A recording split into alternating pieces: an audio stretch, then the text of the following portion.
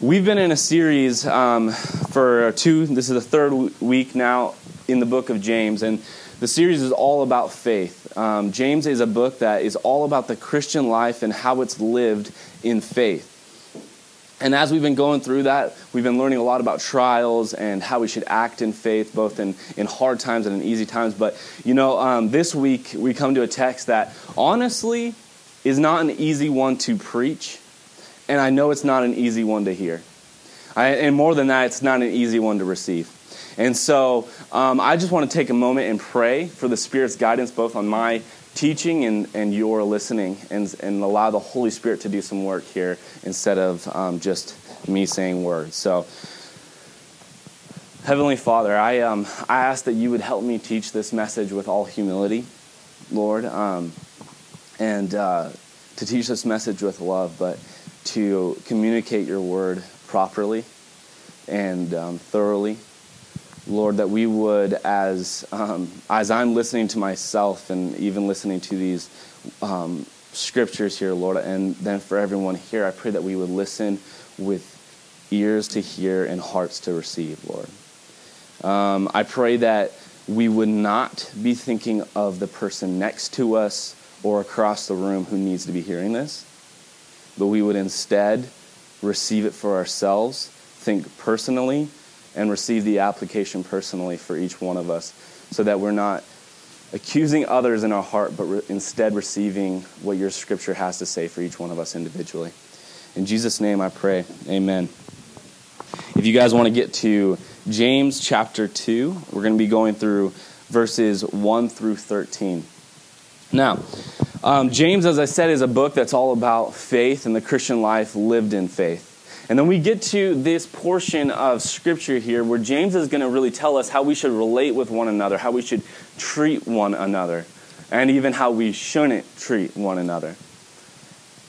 It's a text that is difficult, as I said, to receive. It's a text difficult to be honest with yourself, and we're going to try to go as deep as we can personally in our own hearts, explore our own motives, and truly understand what Christ wants for our church as we relate with one another. And I titled the message Relate, and the definition for the word relate is to establish a social or sympathetic relationship with a person or thing, which I believe is what God wants us to do with each other, to be sympathetic towards one another, and to truly have relationships where we care for one another, we're praying for one another, we want the best for one another instead of tearing each other down or accusing each other or having division with one another. And then there's kind of a second definition to the word relate, and that's when you're thinking more of it in terms of being related by blood, maybe.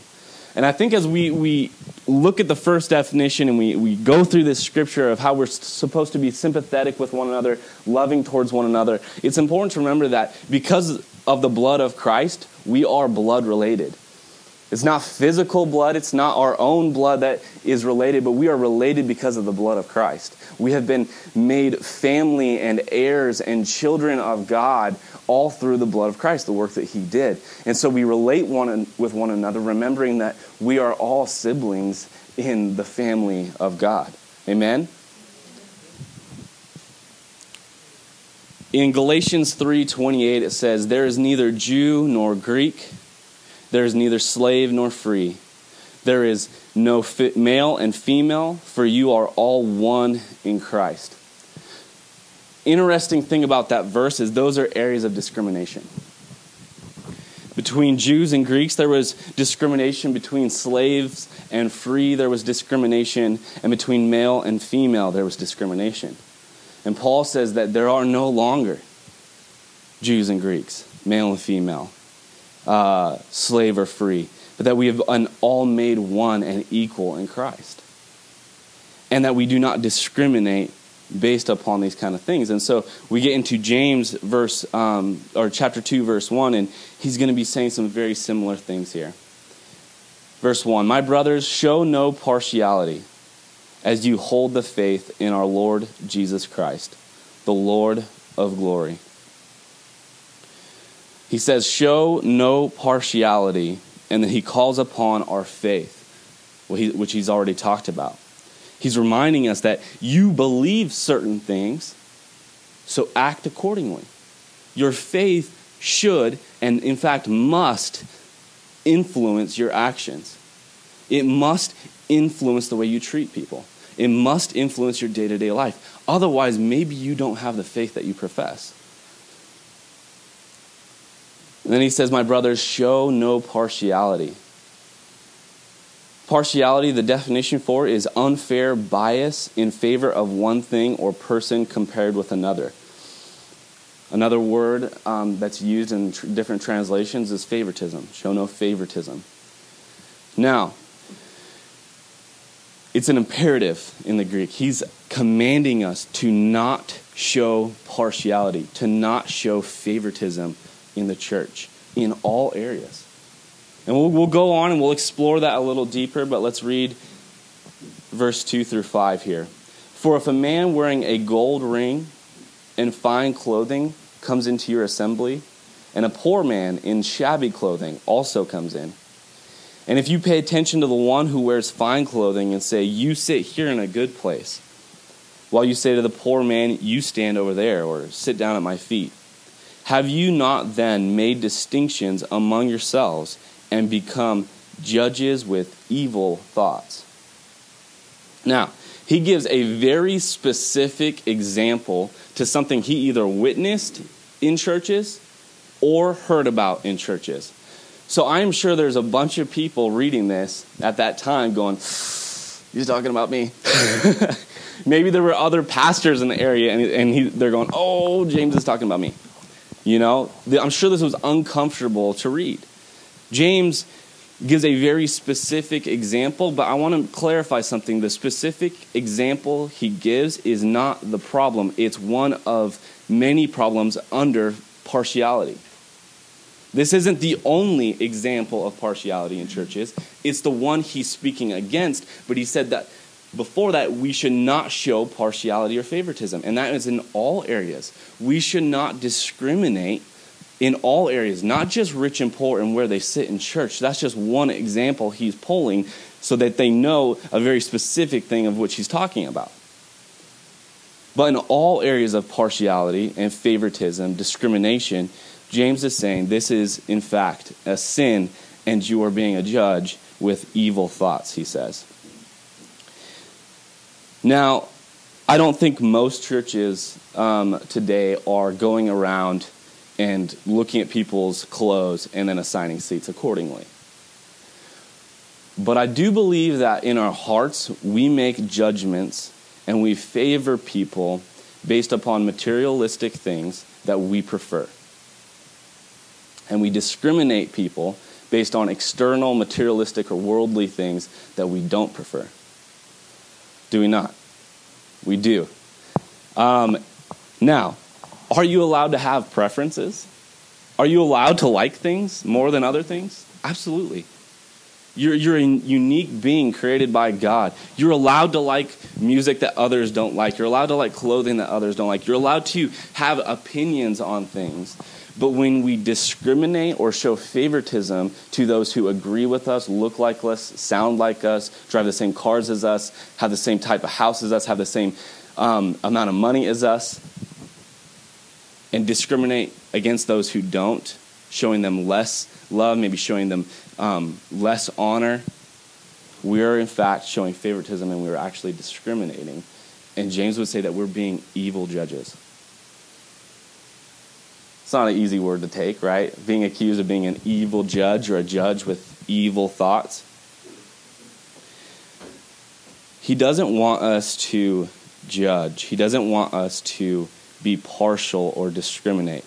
Now, the question obviously is, well, is all judgment bad? Is all judgment bad? No, not all judgment is bad. The word partiality in the Greek carries the term of judgment based upon, it really means judging the face. That's the most literal translation of it. Or externally judging someone's outward appearance. So the understanding of it would be any kind of external, materialistic, worldly, outward thing that somebody does or looks like. This is what he's specifically referring to. Now, is all judgment bad? Well, no, because isn't James judging the sin of partiality? Isn't James judging the churches he's writing to and saying what you're doing is wrong? He's making a judgment. So is James in the wrong for judging here too? Absolutely not. Why? What's the difference? Well, one is based upon opinion and preference, while the other is based upon the Word of God. And that is the major key in what is good judgment and healthy judgment that builds up, and unhealthy, discriminating and showing favoritism type of judgment. So it would be as simple as saying, well, is this something that God has declared right or wrong? So you're not actually the judge. You're simply reiterating or communicating what God has already declared. Whereas when you judge someone based on some external thing where God has already said, I love all people, I died for all people, I want all of them to be in the church and treated equally, and we go, well, we're not going to do that. He's saying that that is an evil judgment.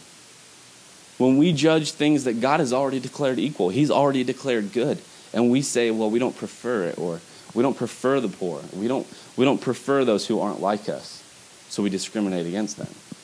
Well, this is us actually being in rebellion of what God's already declared. And so when we see others, Christians, in sin, we are to lovingly build each other up, lovingly rebuke and exhort one another and say, hey, let me help you see what God says about this situation. That is not our own judgment, that we are simply reiterating or communicating what God has already judged. So that is a good judgment. A bad judgment is when we are simply judging people based upon our own opinions, which I believe, whether we like it or not, we are more guilty of it than we want to admit. Are we not? It is literally one of the biggest topics in the news right now, right? You have... I know that there might be a spectrum here on your opinions of cops and African-American criminals, or maybe they're not criminals, maybe they're just getting pulled over, right? Maybe they're doing nothing and they get shot or something. There's a huge debate. If you're on Facebook at all, I'm sure you've seen this, right? It's a huge debate right now. Now, obviously, I'm all for our officers who are putting up their lives every day on the line, saying, I'm willing to serve our country, I'm willing to serve my local people and protect them. But we would also be foolish to assume these officers are perfect, wouldn't we? We'd be foolish to assume that. And there is absolutely an element of discrimination and remnants of racism that is in our country. And as the church, we have to be careful about how we word things. We have to be careful about how we treat others and the example we portray, so that we are the best example of what Christ Church looks like. And we don't make judgments, we don't discriminate, and we don't even judge the situation without knowing all the facts, right? Because you see one little video and everyone's got one side or the other. It's like we should acknowledge discrimination, but we should also be slow to judge an officer who's on the line, making a quick decision, right? So let's be wise in how we look at situations. That's one that is a big deal right now in our country. In John 7:24, it says, do not judge by appearances, but judge with right judgment. Do not judge based upon appearances, but judge with right judgment. What is right judgment? The judgment, the things that God has already declared. God can be an all-perfect judge because he knows all, he created all, he loves all, he's perfectly just. He hates sin perfectly, but he loves the sinner perfectly. That's why God can judge what's right and wrong. We are incapable of judging things. I mean, I'm not speaking against our judicial system in our country. We need that. Even God says that in Scripture that those are generally serving good, although not always, but generally are serving good. But when we make judgments, we don't have all the information, do we? We don't know someone's past. We don't know someone's heart. We don't even know exactly what we did. Oftentimes it's just based upon what we heard. And oftentimes we're so quick to make a judgment based on an appearance or a rumor or something that we see. And we have to take a step back and say, I'm not going to judge things on appearances. I'm going to go and base it on right judgment. Does the Word of God speak about this? Can I address this through the Word of God on things that God has already given us? Or am I simply making my own judgments here and in a way making myself a God by judging others? Now let's continue through here in James. He's going to give us some more clarification on their situation and how to react to it. Verse 5. Listen, my beloved brothers, has not God chosen those who are poor in the world to be rich in faith and heirs of the kingdom which he has promised to those who love him?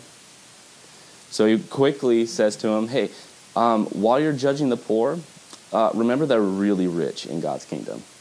And you're judging based on this materialistic thing where God is actually saying they're richer than any person on the planet because they're God's children. They are heirs in the kingdom which he has promised to those who love him. How dare we judge people based on materialistic things when God has already declared a judgment about them and it's a child of God, loved by God, an heir of God? How dare we judge people anything different? You're not worth anything when God says that they're worth a whole lot. I don't like you. Well, God likes them a whole lot. God loves them so much so he sent his only son to die for them. When we make such rash judgments on stupid, physical, materialistic things, we're being evil judges. And God is saying, you are not seeing them the way that I see them. And the whole theme of James is the Christian life in faith, thinking of things eternally. He speaks a lot throughout the book of wisdom, using the wisdom of God. If you don't have it, ask for it. Lean into it. Draw near to it so that you can judge things through the way that God would see it. See it the way that God would see it. Those people that you don't like are people that God has sent his only son to die for. So we must view people with the identity that God sees them, as children, as heirs, especially within the church. And then he says this, verse 6, but you have dishonored the poor man. Are not the rich ones who oppress you, and the ones who drag you into court? Are they not the ones who blaspheme the honorable name by which you are called?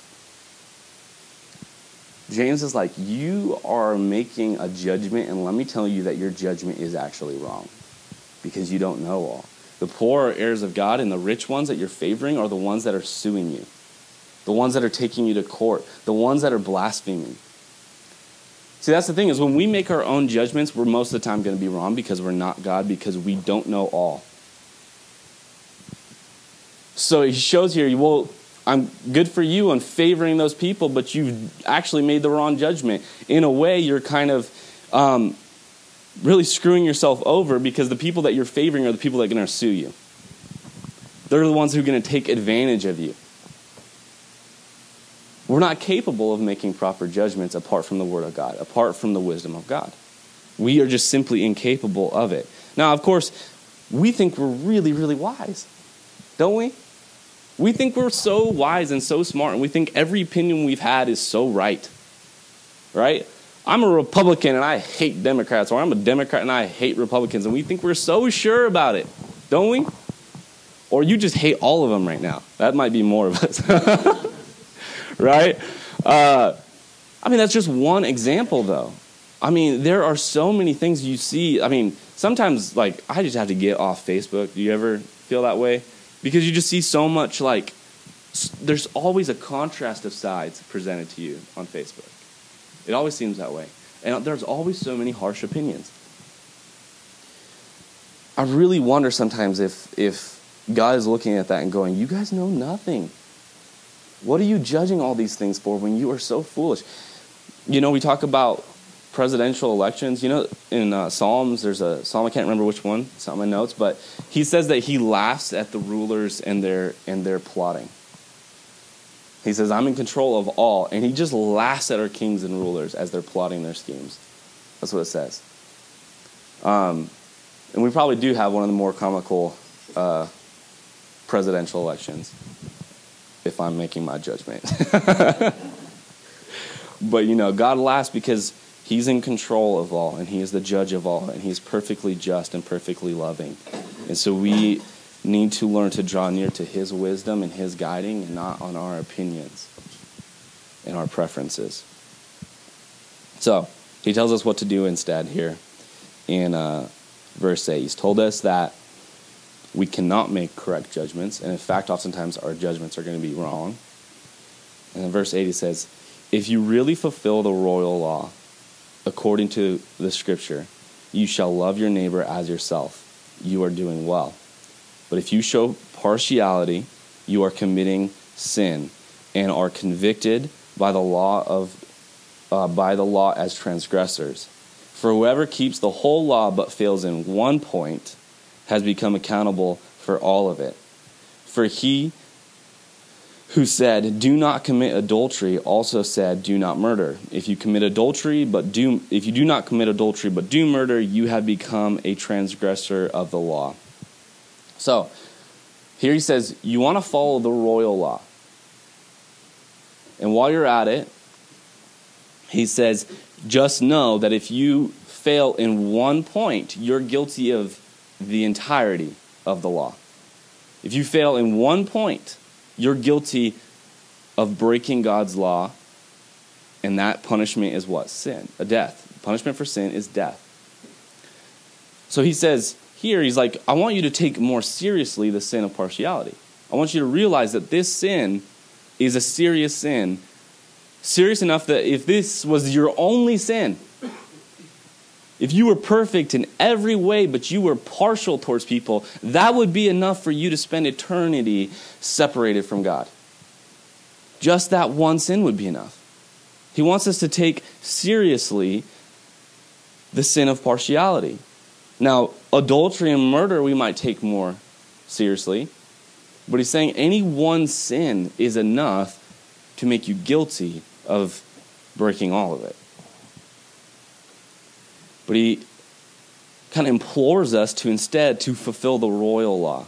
Which don't you like the sound of that? The royal law? That makes my ears kind of perk up like, what's that? That sounds cool. Well, the royal law is given in Leviticus 19:18, and it's to love thy neighbor as yourself. But it's also reiterated by Christ and expounded on a little more in Mark 12:28. And one of the scribes came up and heard them disputing with one another. And seeing that he answered them well, asked him, which commandment is the most important of all? Jesus answered, the most important is, hear, O Israel, the Lord our God, the Lord is one, and you shall love the Lord your God with all your heart and all your soul and with all your mind and with all your strength. The second is this, you shall love your neighbor as yourself.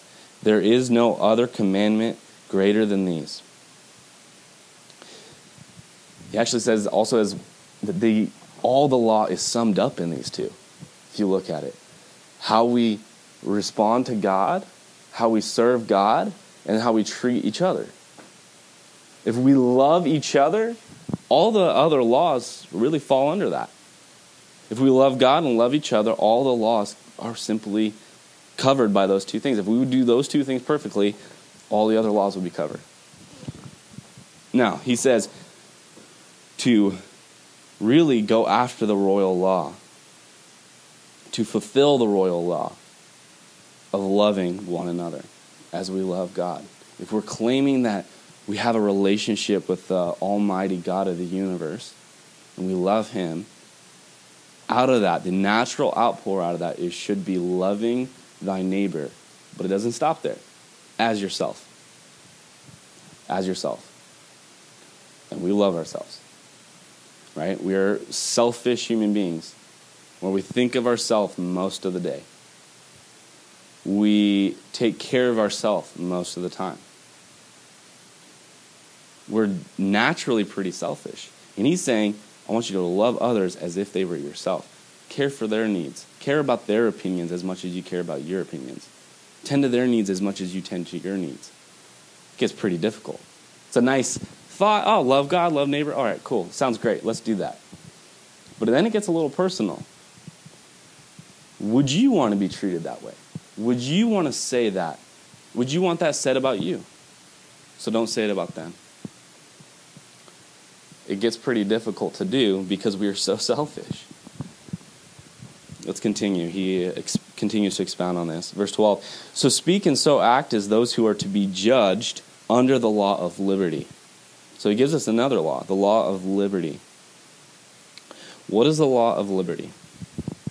Does this mean that you're completely free and you can just do whatever you want? No, it doesn't.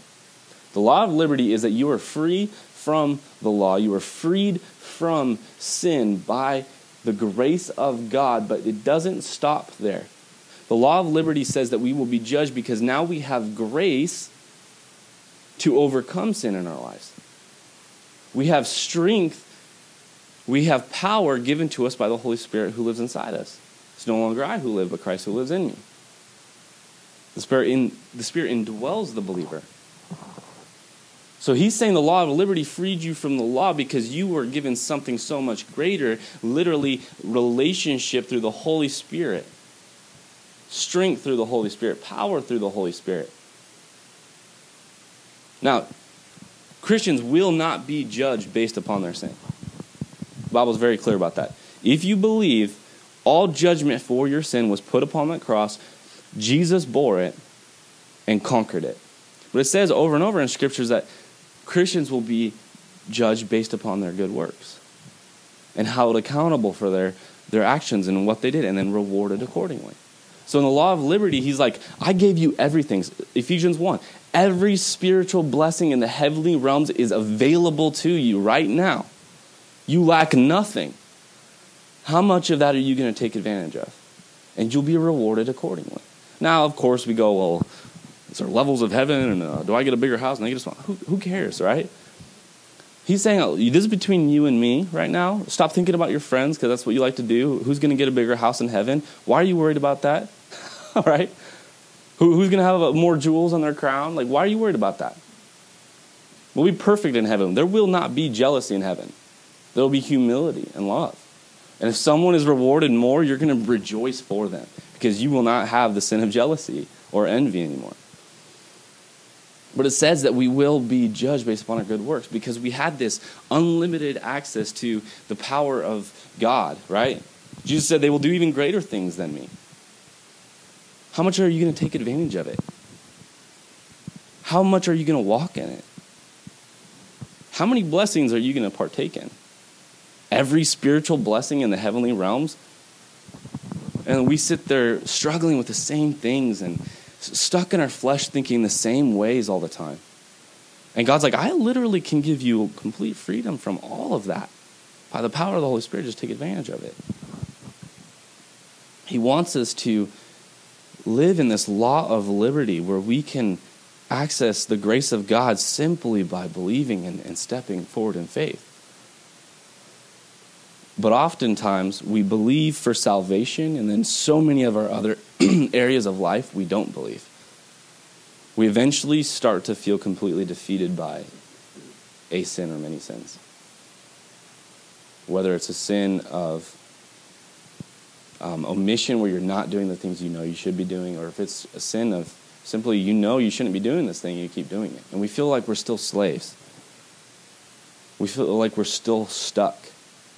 Right? We believed enough for salvation, but then we feel like I don't believe that God will free me from this or that.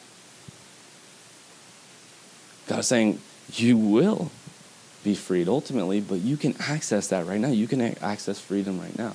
I'm not saying you can be perfect. We're still battling with that flesh.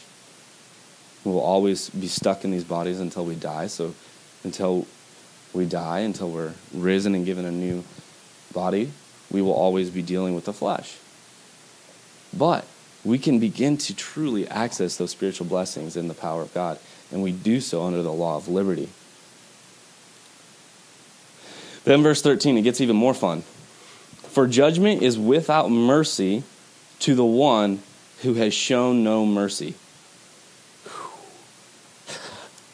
Mercy triumphs over judgment. For judgment is without mercy to the one who has shown no mercy. Does it really mean that? Let me tell you, it does. The Bible says it over and over and over again. We can try to tweak it and change the order and make it sound nicer. But the Bible multiple times, I believe over 10 times, says that if you do not forgive others, if you do not show mercy to others, you will not be forgiving yourself. Now, I believe it's because it shows that you don't actually believe the gospel. I believe it shows that you don't actually believe what you claim to believe. If you guys will turn with me to Matthew 18. We'll be reading the parable of the unforgiving servant. And this is a parable. This is a story where Jesus shows this truth in form of a story, in form of a parable. But he also, in other places, says it much more directly like it does in James. As you guys are turning to Matthew 18, in Matthew 6 it says, "But if you do not forgive others their sins, the Father will not forgive your sins." Matthew 5:7, "Blessed are the merciful, for they shall receive mercy." Luke 6, "Judge not, and you will not be judged. Condemn not, and you will not be condemned. Forgive, and you will be forgiven." Matthew 6, it's in the Lord's Prayer. He says, "Pray then like this, Our Father in heaven, hallowed be your name. Your kingdom come, your will be done on earth as it is in heaven. Give us this day our daily bread, and forgive us our debts, as we also have forgotten our debtors." It's in the Lord's Prayer. It's all over Scripture. All right, Matthew 18, verse 21. "Then Peter came up and said to him, Lord, how often will my brother sin against me, and I forgive him? As many as 7 times? Jesus said to him, I do not say to you 7 times, but 70 times 7 times. But therefore the king of heaven may be compared to a king who wished to settle accounts with his servants. When he began to settle, one was brought to him who owed him 10,000 talents. Let's stop there. 10,000 talents. This is somewhere in the range of $4 to $5 billion today. So imagine that you have a debt of $4 to $5 billion. And this is a normal day labor. Okay? This would take 200,000 years to pay off, working 12 hours a day, every day. So this is an eternal debt. That is, of course, speaking without interest. With interest, it would be an eternal debt. You would never be able to pay it off. You would never be able to pay it off. Now, 10,000 talents. So, of course, the readers listening to this, they're like, obviously, it would be like us saying, well, you owed somebody $5 billion plus interest. Okay? And since he could not pay, his master ordered him to be sold with his wife and children and all that he had, and the payment be made. So the servant fell on his knees, imploring him, have patience with me, and I will pay you everything. He can't. He's lying. I will pay you everything. And out of pity for him, the master of that servant released him and forgave him the debt. But when that same servant went out, he found one of his fellow servants who owed him 100 denarii. That would be maybe 3 months' wages. So we're talking maybe $10,000. There's little debate on how much a denarii was, but let's just say $10,000. He owed $4 billion, and he has a friend who owes him $10,000. Sorry, lost my place here. 100 denarii. And seizing him, he began to choke him, saying, pay what you owe. So his fellow servant fell down and pleaded with him, have patience with me, and I will pay you. And he could have. But he refused and went and put him in prison until he should pay the debt. When his fellow servants saw what had taken place, they were greatly distressed. And they went and reported to their master all that had taken place. Then his master summoned him and said to him, you wicked servant, I forgave you all that debt because you pleaded with me. And should not you have mercy on your fellow servant, as I had mercy on you? And in anger, his master delivered him to the jailers until he should pay all his debt. So also my heavenly Father will do to every one of you if you do not forgive your brother from your heart. Right? You can't possibly read this story and not feel convicted. You can't possibly read this story and not take seriously grudges and when others sin against you to forgive them. Because you are guilty of breaking all the law, even if you only sinned in one area. But we don't just sin in one area, do we? We sin in a lot of areas. And you are guilty of you're guilty of sinning. Your judgment is eternal separation from God.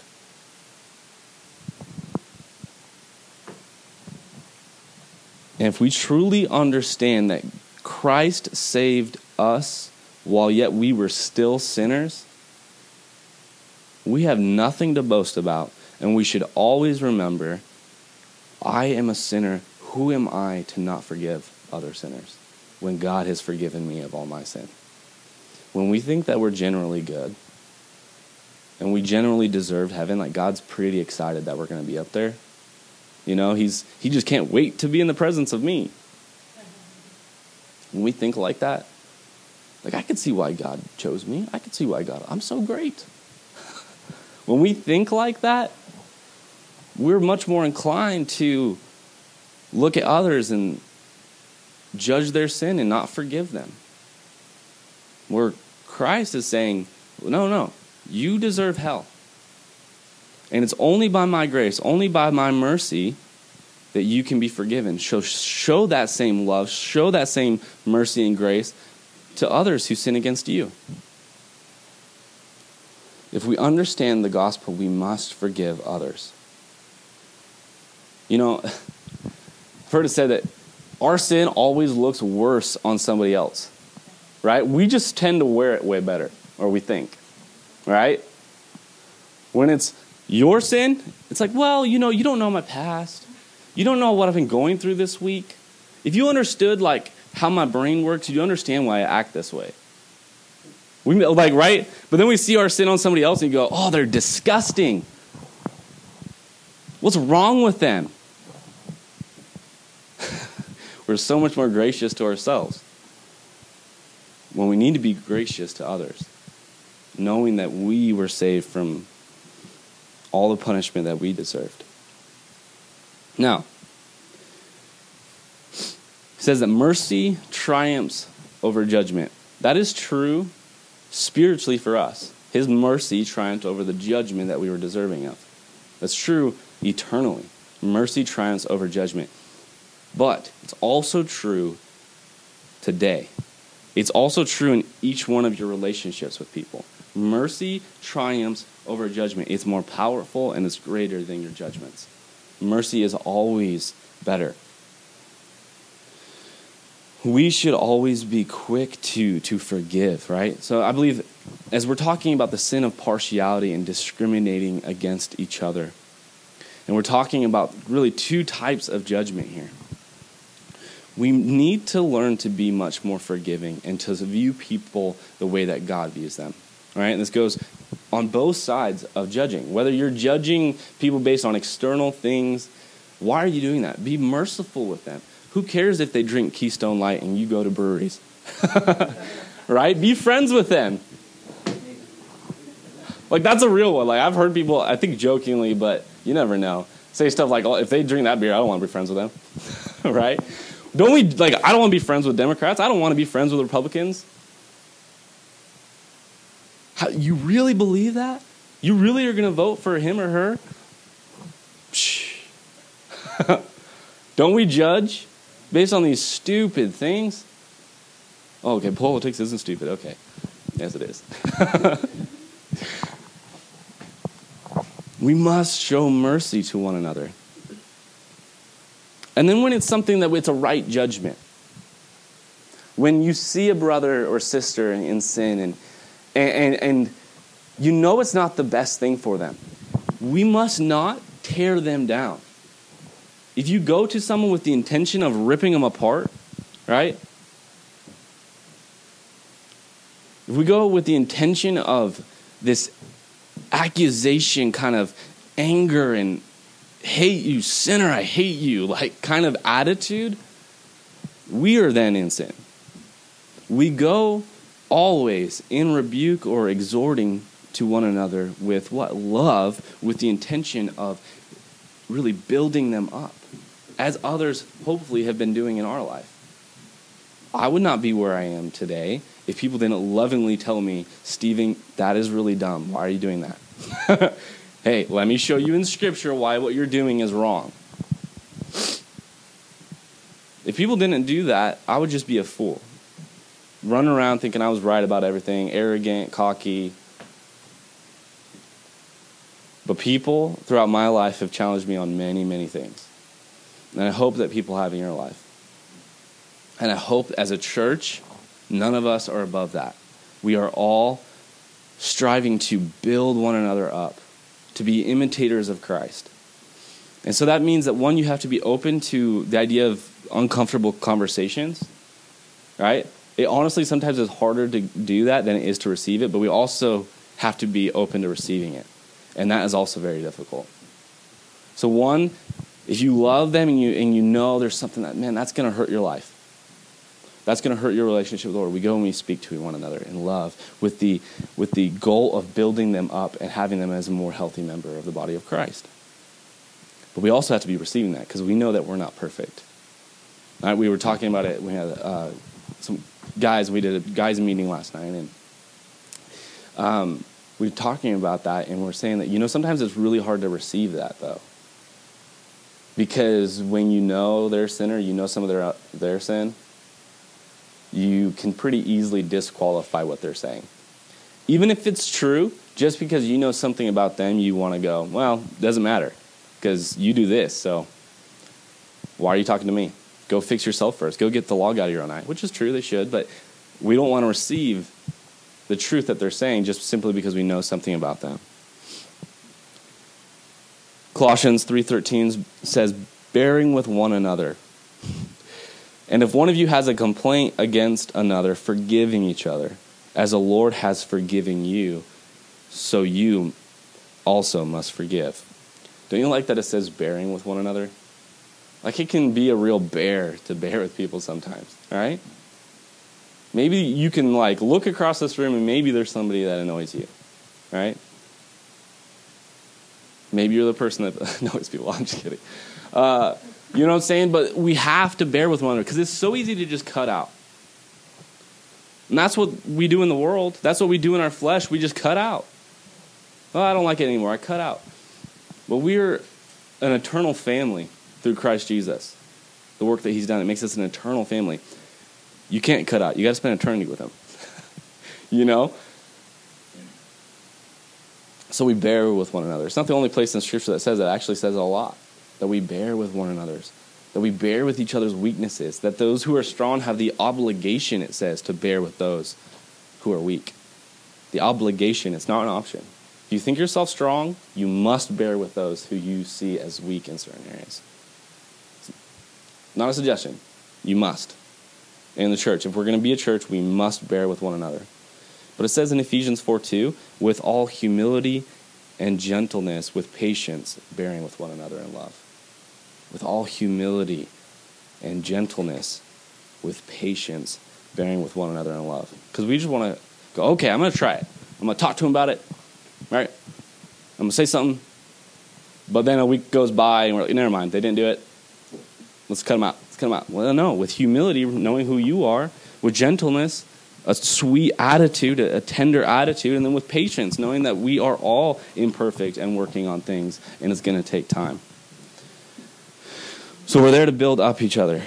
Matthew 18, Jesus tells us some very specific things to do when people sin against us. And I honestly believe that oftentimes in the church, we do not do it in the order that we are supposed to. Let's read. Matthew 18, verse 15. If your brother sins against you, which will happen is happening, go and tell him his fault between you and him alone. If he listens to you, you have gained your brother. But if he does not listen, take one or two others along with you, that every charge may be established by the evidence of 2 or 3 witnesses. If he refuses to listen, then tell it to the church. And if he refuses to listen even to the church, let him be to you as a Gentile and a tax collector. We oftentimes jump to the third, right? We start gossiping. So-and-so said this. Oh, man, I can't believe they said that. They did what? If you see it, don't talk about it. Go talk to them, right? Sometimes we do the holy gossip. I just want to pray for so-and-so. They're struggling with this. Or sometimes we use leaders in the church to just go tattle. Any leader in the church, we are trying to learn this, right? Because we're also imperfect people, and sometimes as imperfect people, our ears perk up when we hear gossip, right? And we're repenting of that too. If you go to a leader of a church, let me tell you what so-and-so is doing. The first question should be, have you talked to them? No? Why are you talking to me? That's hard to do because we love to gossip. We even love holy gossip. It's not holy, right? It's not a holy thing to do. We must go to that person first. If they do not repent from there, then you go to 2 to 3 others, preferably people that also know him and also witness this thing. Then you go to the church. That could be church leadership. I wouldn't just come up on a Sunday sermon and start blabbering on about somebody, okay? We did those steps, and now I'm going to come on stage and yell about it. No, you go to the church leadership, and there can be church discipline in rare cases, in cases where all the things we're told to do in Scripture and the person's still not receiving. That's when you do church discipline as a very, very, very last resort. And it tells us that it does a final work of kind of bringing them around oftentimes. That saying, well, we don't want you at our church for a little while until we want you to take some time away and think about this thing. That is the most awkward thing to do. But the Bible tells us that it does a work in their hearts of repentance oftentimes. And it's actually for the best interest. But it's a very, very, very, very last resort. Very, very, very, very last. But when you don't like somebody or you are annoyed with somebody or somebody's done something that really offended you or really hurt you, you want it to be the first step, right? You want, just cut them out. Can we just kick them out of our church? Can you believe what they did? No, that's not the way we should act. Hebrews 10:24, and let us consider how to stir up one another to love and good works. It's to the goal of making us more healthy Christians, not to tearing us apart or causing division. Hebrews 3:13, but exhort one another every day, as long as it is called today, that none of you may be hardened by the deceitfulness of sin. This is for a very good reason that we need to speak to each other and talk to each other. Ephesians 4 says, let no corrupting talk come out of your mouths, but only such as is good for building up, as fits the occasion, that it may give grace to those who hear. Let our words be seasoned with salt, seasoned with grace, speaking in love always, even in hard situations, even with people that have offended us, as we're talking to them about that situation or whatever. We must always seasoned with grace, seasoned with salt, speaking to one another every day with love, building one another up. If we do this, we will become a more healthy church. And I don't know about you guys, I'd rather have a healthy church than an unhealthy church. Right? Is anybody here hoping that we have an unhealthy church? Absolutely not. We want to have a healthy church, but we sometimes shy away from the things that will help us be a healthy church. And that's both speaking against one another's sin and receiving it from others. So, I know I went slightly down a route here away from partiality to talk about how we can lovingly exhort one another. But the thing is, I think it all goes together. Oftentimes, our judgments are just so inaccurate. We must treat all people, no matter what they've done against us, no matter if they have preferences that we don't prefer, if they do things we don't like, if they have certain beliefs we disagree with, we must treat people with fairness and equality and love. Because the people that we don't favor will be the people that we show the least amount of mercy and love to when they do something wrong, right? But whereas your close buddies or something like that, the people that, man, they think the same way as you, they live the same way as you, those people are going to generally show more grace and love to you. You're going to favor them. And we do this even in spiritual things where we should be treating one another as all the same. There's no partiality, there is no discrimination. And if we have it in our church, we must repent of it, and we must move forward to be a more healthy church. If you guys will pray with me. Dear Father, thank you for just putting this word in front of us today. God, I ask that we would all repent of the areas where we show partiality or favoritism, where we discriminate against others based on foolish things. Lord, I pray that we would repent when we tend to gossip instead of confront, when we tend to tear down when we should build up. Lord, I truly do want us to be a healthy church. If we can start with this now as a young, small church, as we grow, Lord, this will be a part of the culture that we grow in, Lord. But if we have a small, gossipy, judgmental, discriminating church, that's what we'll grow into, a big, discriminating mess. A big, hateful mess, Lord. Lord, so I pray that each one of us learns to pray for each other, to love one another, to speak to one another instead of gossiping and judging and favoring. In Jesus' name we pray. Amen.